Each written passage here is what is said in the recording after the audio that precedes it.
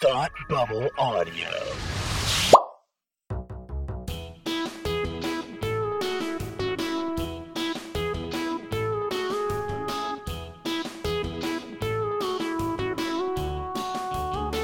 Hi, I'm Kirsty. And I'm Kelsey. And it's time to hate watch with us. Welcome to our variety show for sarcastic people. So last week, you will remember that Kelsey and I were together for recording, and we have a really exciting surprise for you this week. What's that? We're still together for Oh recording. my God. We recorded these episodes back to back, so we're still recording in the same room together, and it's like pretty amazing. We've never done a double feature before like this. I know, so many firsts this weekend. Mm-hmm. It's like a really important weekend. What are we talking about today? We're talking about a quaint British movie and a quaint British television show. I'm going to leave it as big as that. Let me do all the heavy lifting. I mean, sure. ... Fart joke. Yeah. I feel like there's got to be a heavy lifting fart joke in there. Thunderpants. Thunderpants! So, spoiler alert, we watched the 2002 movie Thunderpants, which is a film that Rupert Grint was in right after he started starring in Harry Potter. It's a film that I purchased illegally, or not illegally, but like from another country and had to import it Because it was never distributed in the US. Yeah. And then we are going to talk about The Wine Show. Which is my new favorite television show. Me too. But let's start with something less cultured. Oh, Or more so, depending on how you think about it. yikes. It's like a bacteria joke. Oh. Why? Farts. Why? Because of farts. So, who wants to describe Thunderpants? My movie, it's my fault. All right. So, I'm making Thunderpants noises with my chair. Sorry, guys. I'm in a different environment. I'm not in my sonic zone. It's true. It's not nearly as ambient lit as her usual Sonic Paradise. It's true, I complained about it. No, I just have one sconce. So, Thunderpants Thunderpants. is a movie about a boy who farts a lot.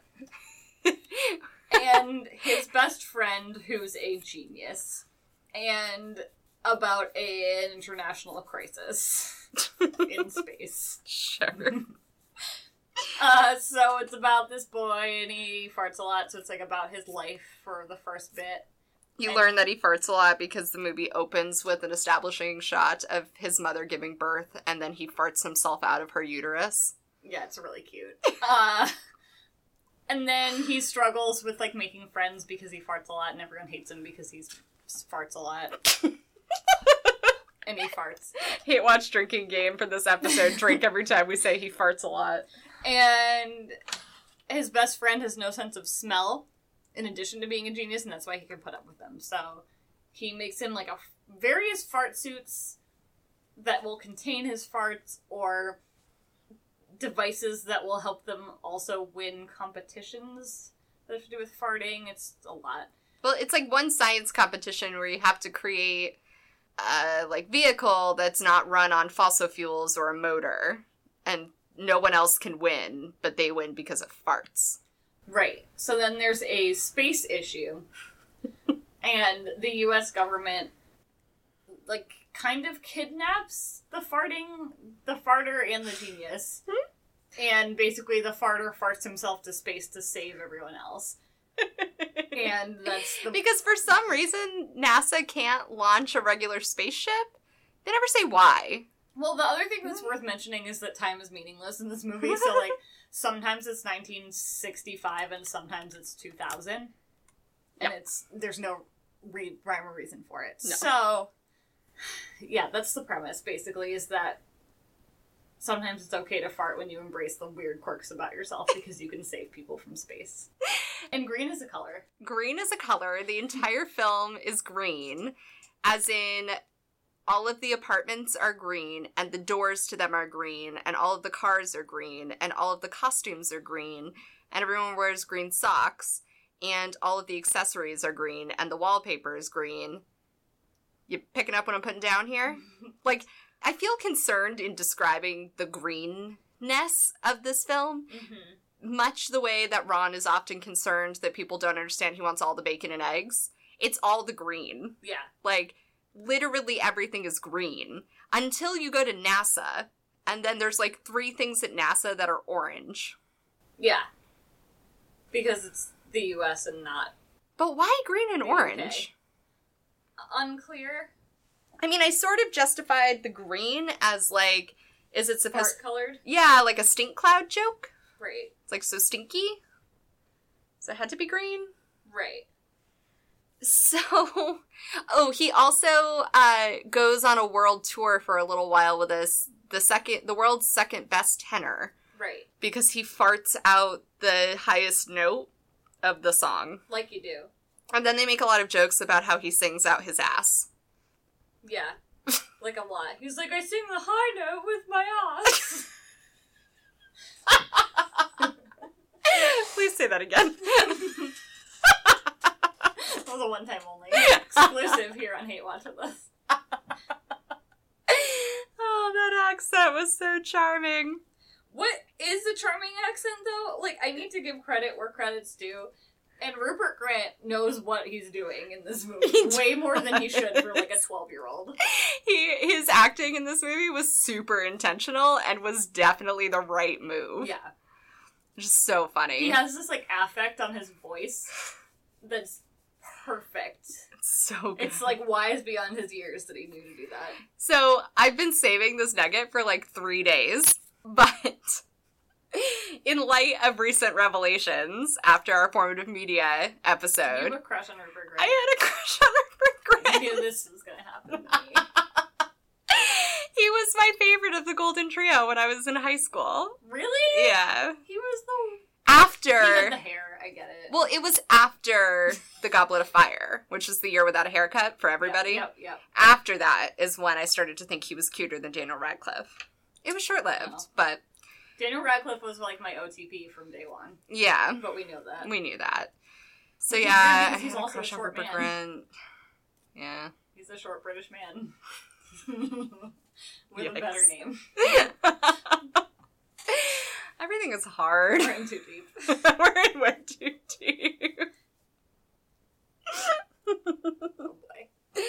Anyway, now you know.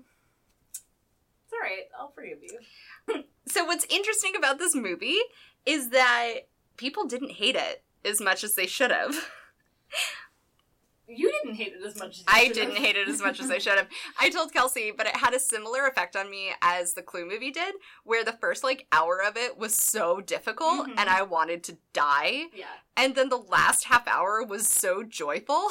Yeah. I was just like, it was a combination of, like, what the fuck is happening? And also, I'm here for it. Like, it kind of left me feeling delighted. Yeah. And so I had a hard time hating it by the end. Like, it's very British in that, Yes. like, the motivations are appropriate and, like, the story they're telling is worth telling, but why are they telling it like It's a this? fart story. No, but, like, the story about, like, embracing your quirks. But farts. Right, well, that's what I mean. Like, why is this the avenue they chose to tell this And, story like, now? farting Like, yourself into space. Right. Like, they literally put him in, like, a fart toilet at the top of a spaceship. And then he farts himself into space. Right. So, it has a 60% on Rotten Tomatoes. And Empire Magazine wrote, Thunderpants is a well-made, quirky oddity for adults, but a laugh riot for kids and Beano nostalgists. Underneath all the expelled air, it's really just a simple tale of a boy finding his talent and making the most of it.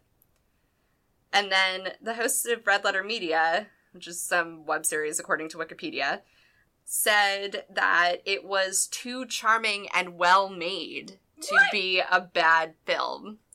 No, that's not how that works. I could get behind too charming. It was not too well made to be a bad film. Also, like, you can say that about Game of Thrones, but it's a bad television show. Sure. Although Game of Thrones has no charm. No, but it's well made. Yes, it is well made. Well, and part of the charm of this movie is that it's not well made. So Not weird. particularly. And, like, just looking at everything and saying, like, this was a life choice someone made. This was another choice someone Yep. made.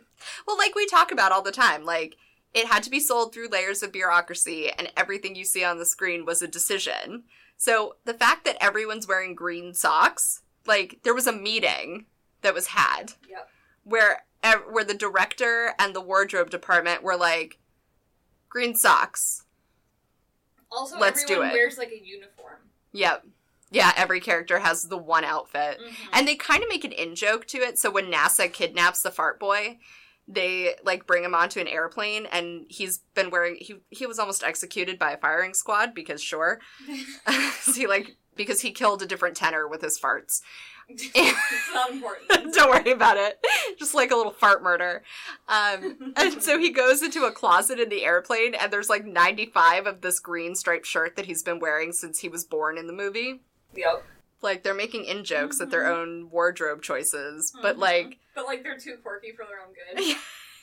It's like one big in-joke. Like, there's so much that I feel like the creative team Like, I knows wasn't that we don't sure know. that I was in on it. No, none of us were in on it. The creative team was. Yeah.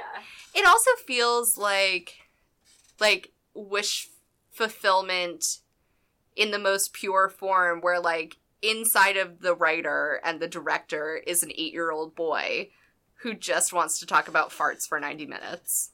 Right. And And finally get got paid the to budget do to do so. so, yeah. Yeah, exactly. Like, if farts are how we kill the White Walkers, I'm okay with it. There's the crossover you never knew you needed. It is, Just though. like Jon Snow standing in each East Watch going, Like, put Fart Boy on a dragon. Thunderpants. That'd be his best military move. That'd be so effective. I swear to God, Rupert Grint in that movie is a better military strategist. He is. I mean, given that he ran a control center at NASA. Yeah. The one thing that movie never explains is when Rupert Grint finally gets Fart Boy back, because with the whole kidnap thing, he brings him all the way through NASA, and they talk to, like, the regular control room people, and then he's like, come to this other control room, and it's full of children, Yeah. and they never explain why. They're all international, like, kidnap victims. Yeah, like, NASA's been amassing a room of smart children, and Rupert Grint makes a joke to that effect, like, about how these are smart people. Well, also, like, Fart Boy goes to Rupert Grint's, like, parents' house Oh, yeah. before he leaves, and his dad is just like, and it's right when he's left, and his dad's just like, he's going to another country, he's never coming back. Yeah. But it's cool. It's super cool. Well, and then a Secret Service agent from NASA shows up at Fart Boy's house, where his sister and his mother live, and he knocks on the door, and Fart Boy answers, and he's like, I'm from NASA, and come with me. And Fart Boy is like, okay. And he's like, let me go grab my stuff, and then he just, like, turns around and walks out the door in the same shot. That's how that works. It's like, there's never any kind of written consent from the mother.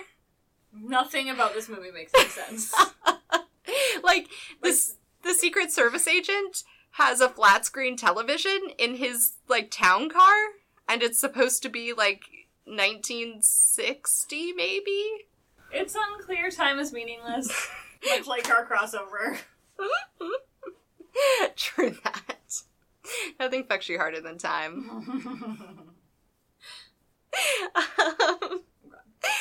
The other thing that I think is really funny about this movie is, like, and we were joking about this while we were watching it, but, like, Rupert Grint's family signed the contract for this film clearly after The Chamber of Secrets came out, because that's the movie they reference on the back of the DVD cover. Yeah.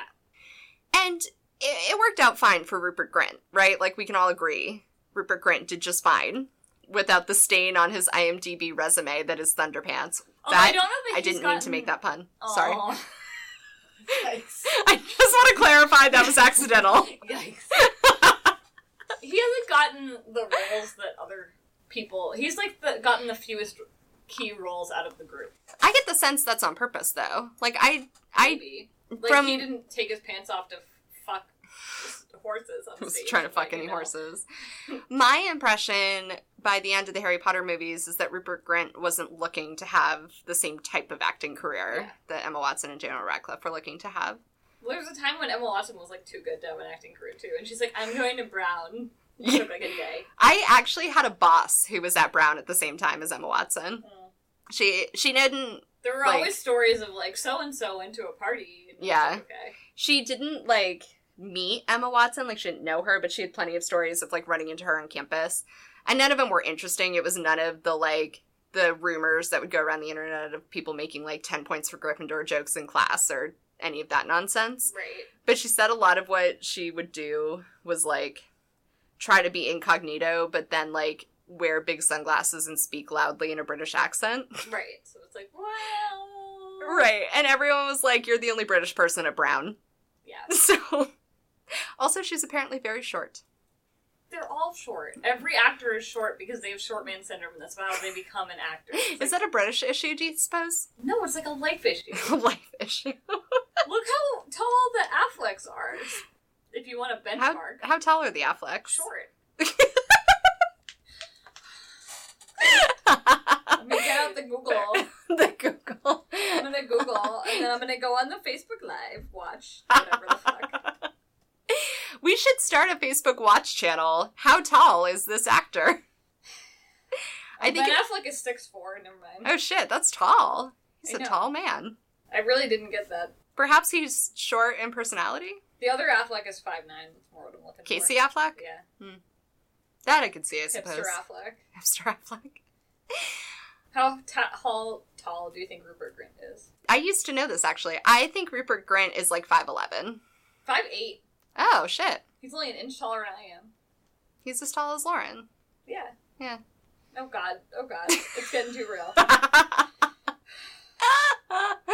Oh boy. So, Thunderpants. Yeah. We were talking about something else. Oh, I remember. Going way, way back. So, Rupert Grint's family signed a contract. And the thing of it is that Rupert Grint was a kid when he did that movie. And so he would have no sense of, like, what it meant for his professional career. But his parents should have. Mm-hmm. Especially because he was in this major franchise. And then there's this other kid, because Fart Boy is not Rupert Grint. Yep. It's a different kid, who, as far as we know, didn't grow up to have a career. We haven't looked into it. Yeah. So if you know, tell us on Twitter at HateWatchWithUs. We're not going to use the Google for that. No, that's a lot of Google for one little Fart Boy. But same deal. Also a kid, had no idea what that would do for his acting career. But his parents did and signed a contract. And, like, I guess it's kind of a funny nothing film, but it's going to be on their IMDb page forever. It is. When you Google their name, Thunderpants is going to come up. Thunderpants. Forever. And that kind of shit matters on a resume, you know? Mm-hmm. Like, That especially digital footprint and all. that digital footprint. And sure, it was 2002, but the internet existed. Google didn't, but other search engines did. Google existed in 2002. No. Yes, it did. Google was later. No. This I'm going to use the Google for. Sure. I've had this argument recently, and Google was later than I thought it was. Anyway, especially for Rupert Grint's family, because, like... 1998. Okay. Because, like, that... Like, what if he was in this major franchise and they blew his opportunity by putting him in a fart movie? Mm-hmm. And then, like, the not Chris Columbus director of the next movie came back and was like, I don't need any fart kids in my film. I'm surprised Alfonso didn't get rid of Rupert Grint after this, because he knew what he was about. Yeah, Alfonso was not here to play. Director. I haven't come around to the Alfonso verdict like everybody else He has. is the reason why the movie succeeded. He set the tone for every movie after Chris Columbus ruined them. This is a part of my long-term campaign to promote Chris Columbus Day. We information. are so close to getting to do Columbus Day, guys. Get so hype. It's gonna be the best. I'm gonna be the fucking best. We've been planning this for 5 years now. Yeah. Before we even knew what a podcast was. Before we had a podcast. So yeah, Thunderpants happened. I don't know if I'm saying you should go watch it. No. I'm not sure. I'm going back and forth in my head. Kelsey's gonna take a Polaroid of me looking confused about whether or not I'm going to endorse Thunderpants. I can't. She's pointing a Polaroid at me through the pop filter like it's fucking National Geographic on Safari, podcast edition. Like, how do I want to do this? There's like too much microphone in the way she can't even get her angles right. Every angle is a bad angle when you have two pop filters and a microphone in front of you. That sounds like a bad song. Sounds like a Sublime cover.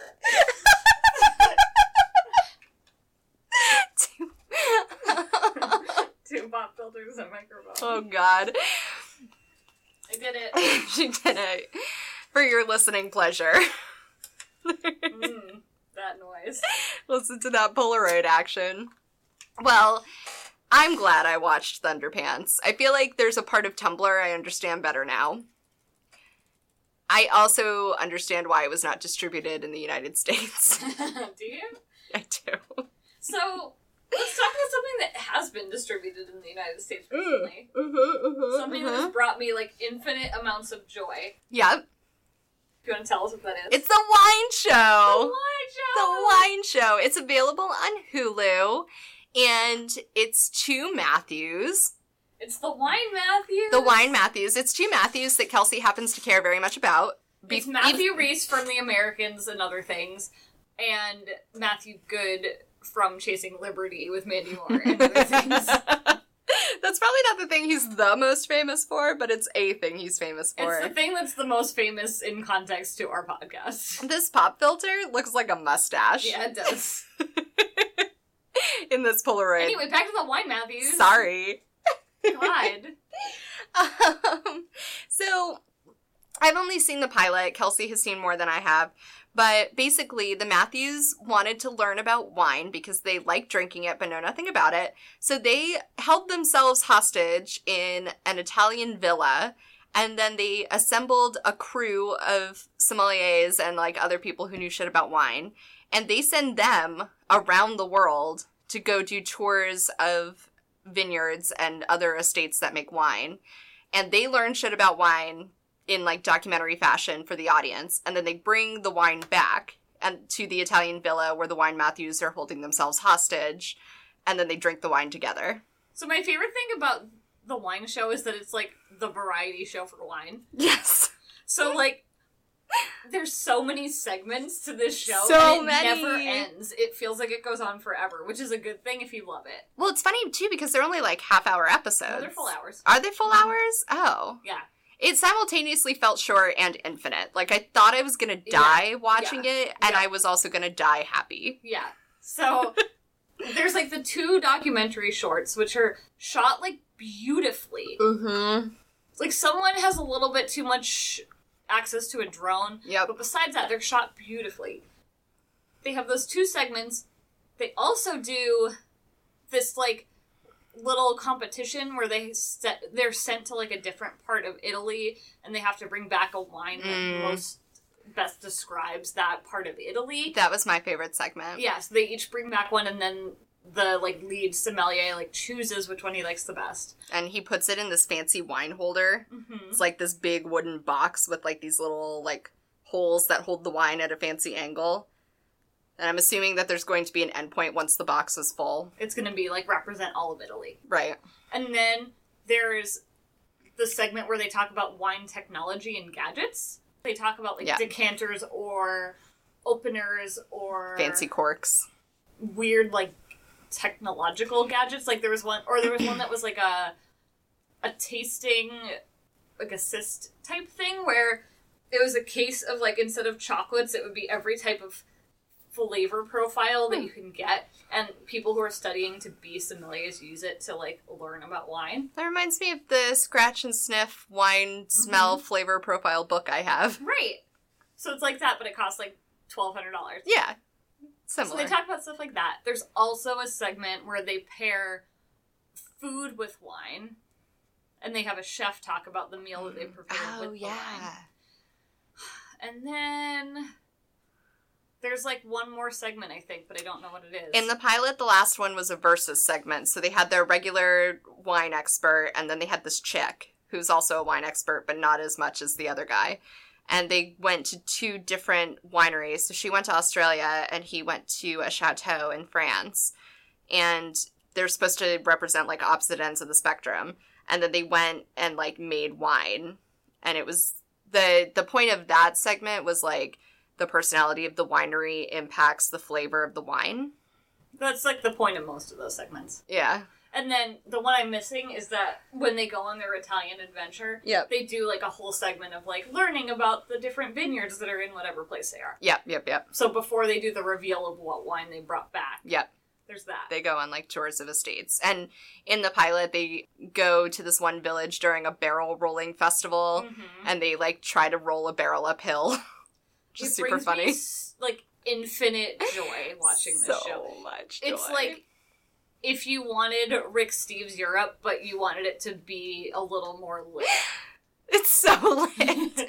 Well, because the thing that they do right is that the Wine Matthews are all of us, right? Like, there are so many of us who love wine but are really dumb about wine, but, like, don't want to be. And learning about wine is hard because wine is pretentious. And people who know wine don't want to teach plebes. I, like, have a soft spot for Matthew Rhys because... I listen to the Americans podcast, and he does a lot of stuff on that, and he's very, like, the same that he is on this show. He's very, like, approachable and, like, he was my favorite Wine Matthew, right? Yeah, he's, like, my one true Wine Matthew, and I think he's yours, too. Yeah. We had the same favorite Wine Matthews, so... And he doesn't like sweet wine, and he's always like, I'm surprised by this sweet wine, because it tastes kind of dry, and it's still good, even though it's sweet. Yeah. It's, like, everything I've ever wanted. Hashtag relatable. It's sort of along the lines of Great British Bake Off and Grand Designs, where, like, we're just going to take an hour out of your day to do, like, the most zen thing possible with lots of, like, beautiful aerial footage. I felt like my time watching those shows prepared me for this moment. That's true. Because it's quirkier. It's much quirkier. And in some ways there's less payoff, because in reality, all you're doing is watching people drink wine for an hour. Yeah, if I don't have wine with me when I'm watching it, it's really disappointing. And, like, there's a lot of plugs involved. Like, they spend a lot of time plugging all their social channels. It's and, like, so awkward. They're, like, because it's so obvious. It sounds like the end of every podcast when they're like, find us on iTunes, except, like, also trying to be organic conversation while pouring the wine. And they suddenly break the fourth wall, and they're like, if they want to learn more about us, where can they go? And they look at the camera, and they're like...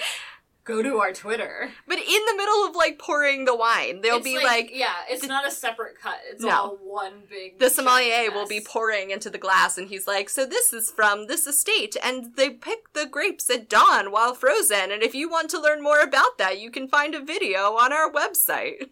So the thing that you don't know because you've only seen one episode, but I have a question about... Sure. If any of our listeners know the answer, is that, like other British reality shows we've seen... the Wine Matthews wear the same outfit. Oh, do they? One wears a white button-up, and one wears a blue button-up. Okay. And every time that the sommelier comes back with bottles of wine from his adventures, and they do the gadget thing, they're always wearing the same outfit. It's like, did you drink this much wine on the same day? Or do you just wear the same outfit, and why? They may only have... Why is that a thing on British television...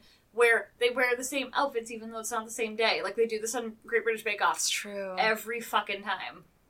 Maybe... I don't get it. Maybe British people are just less uptight about wearing the same stuff multiple times in a row. But it's, like, not happenstance. It's, like... purposeful. Yeah. Like, they only wear that outfit when they're in that environment. I would assume that they definitely record some episode segments worth at one time. I would eat my hat if they're recording a whole season's worth at one time. Right. Unless they're Because they joked about it on one of the Americans episodes about doing season 2 of The Wine Show, and it sounded like it was like, because his wife is on the Americans too. Yeah. And it sounded like she was like, ha, go do another season of The Wine Show. Like, it was like bro time. Not his wife, his whatever. Well, how long do they say that they're in the Italian villa? Like a month? I would gather it's like 4 to 6 weeks. Interesting. Because they go on all the road trips, too. Right. I don't know how to answer that. That's so weird.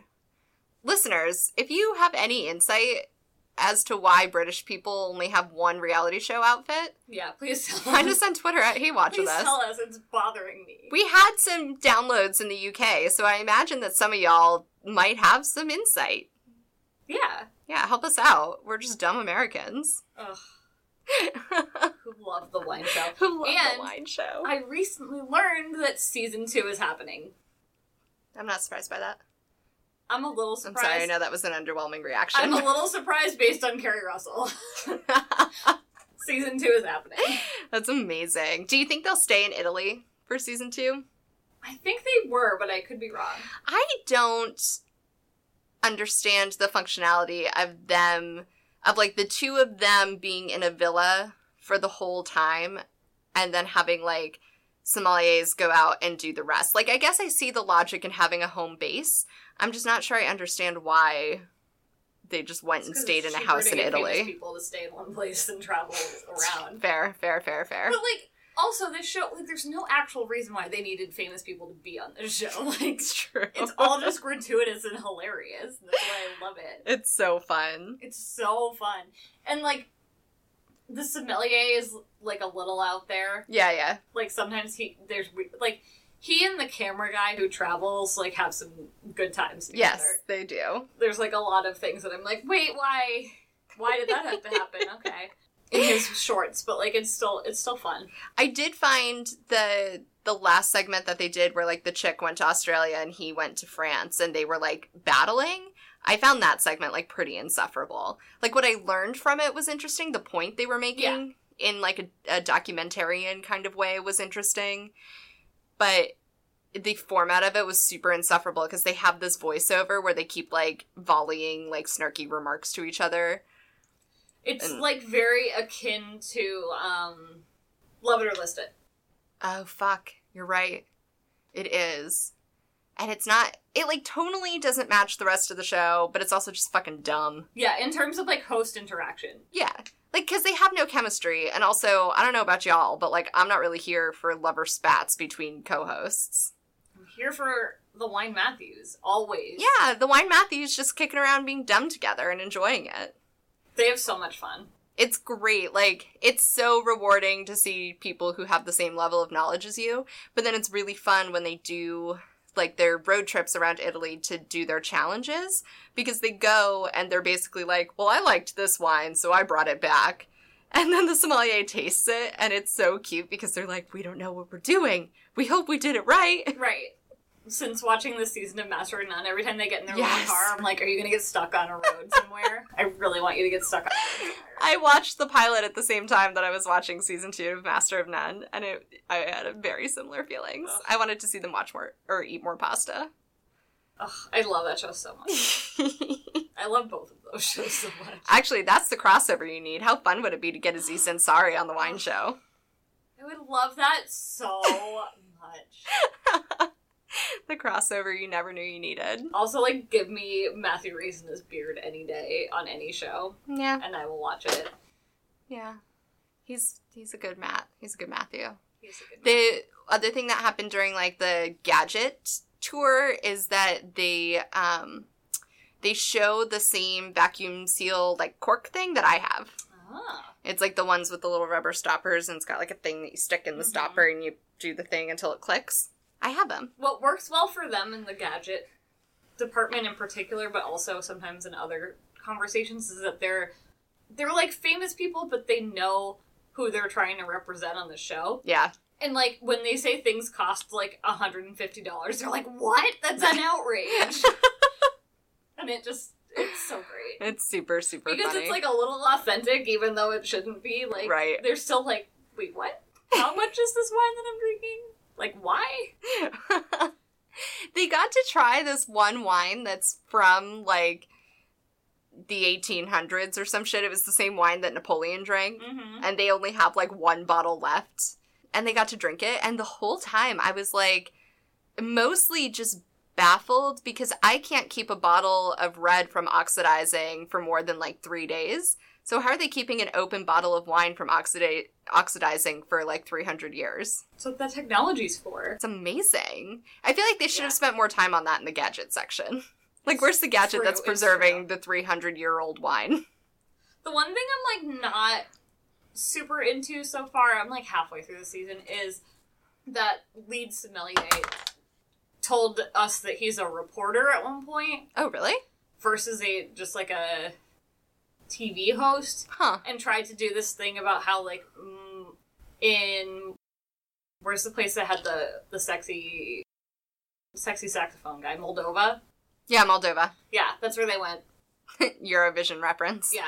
And he was talking about, like, how their wine game wasn't up to par, and he's like, well, if I had a reporter coming to this vineyard, I would do this and this and this, and it's like, okay, but That's kind of shitty. this is supposed to be a fun, lighthearted television show. Yeah, like, play it cool, bro. Yeah. Also, maybe don't alienate people on camera. Yeah, it was a life choice. Because, like, those bitches gonna go back and watch that. Yeah, but he's a reporter. Good news is that the Wine Matthews would never alienate anyone. It's true. It reminded me, the whole time I was watching it, I was having flashbacks to some time that I spent abroad and one fateful eve that I had in a rural wine village Yep. during a wine festival. Yep. I'm really hoping that the Wine Matthews relived that experience in some form. Like, that's what I'm holding out for. They don't get tanked enough for me on that show.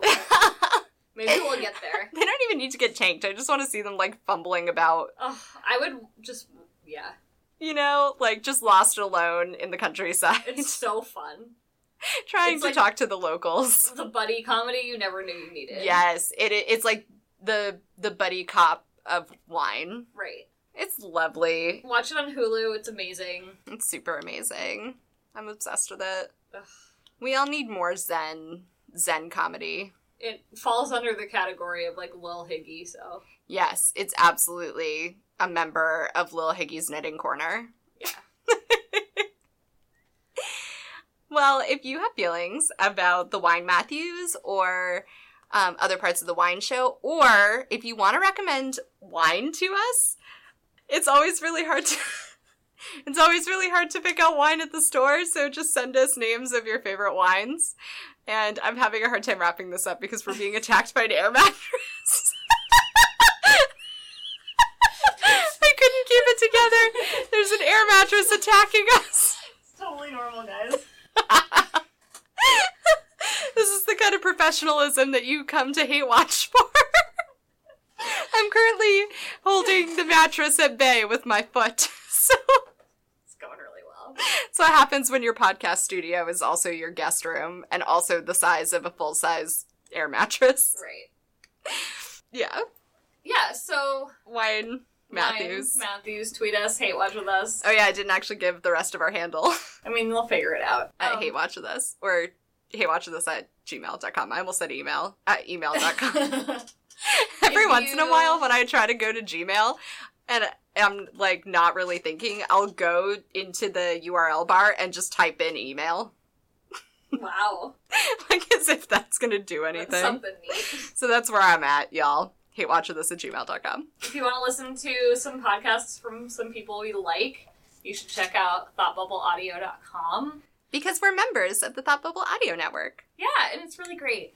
So listen to all their stuff. You can also follow them on Twitter at thoughtbubbleaudio and just get the latest updates of all of the new content that they're putting out. It's amazing. Mm-hmm. And you can also subscribe to us on iTunes and rate and review. That would be amazing. Super chill. Super chill. And we will cheers to you digitally if you subscribe to us. So there's that I can offer you. I like it when we make on-the-spot promises to our listeners. As if 3 weeks from now we're gonna remember. Right, I'm like, what am I gonna do? I can cheers. I do that most nights anyway. It's okay. If you could rate and review us and just remind us what we said we'd do for you, that'd be cool. Yeah. It'd be perfect. Yeah. Well, thank So- you. Thanks for listening. Thanks for listening. Bye. Goodbye. He's like, I sing the high note with my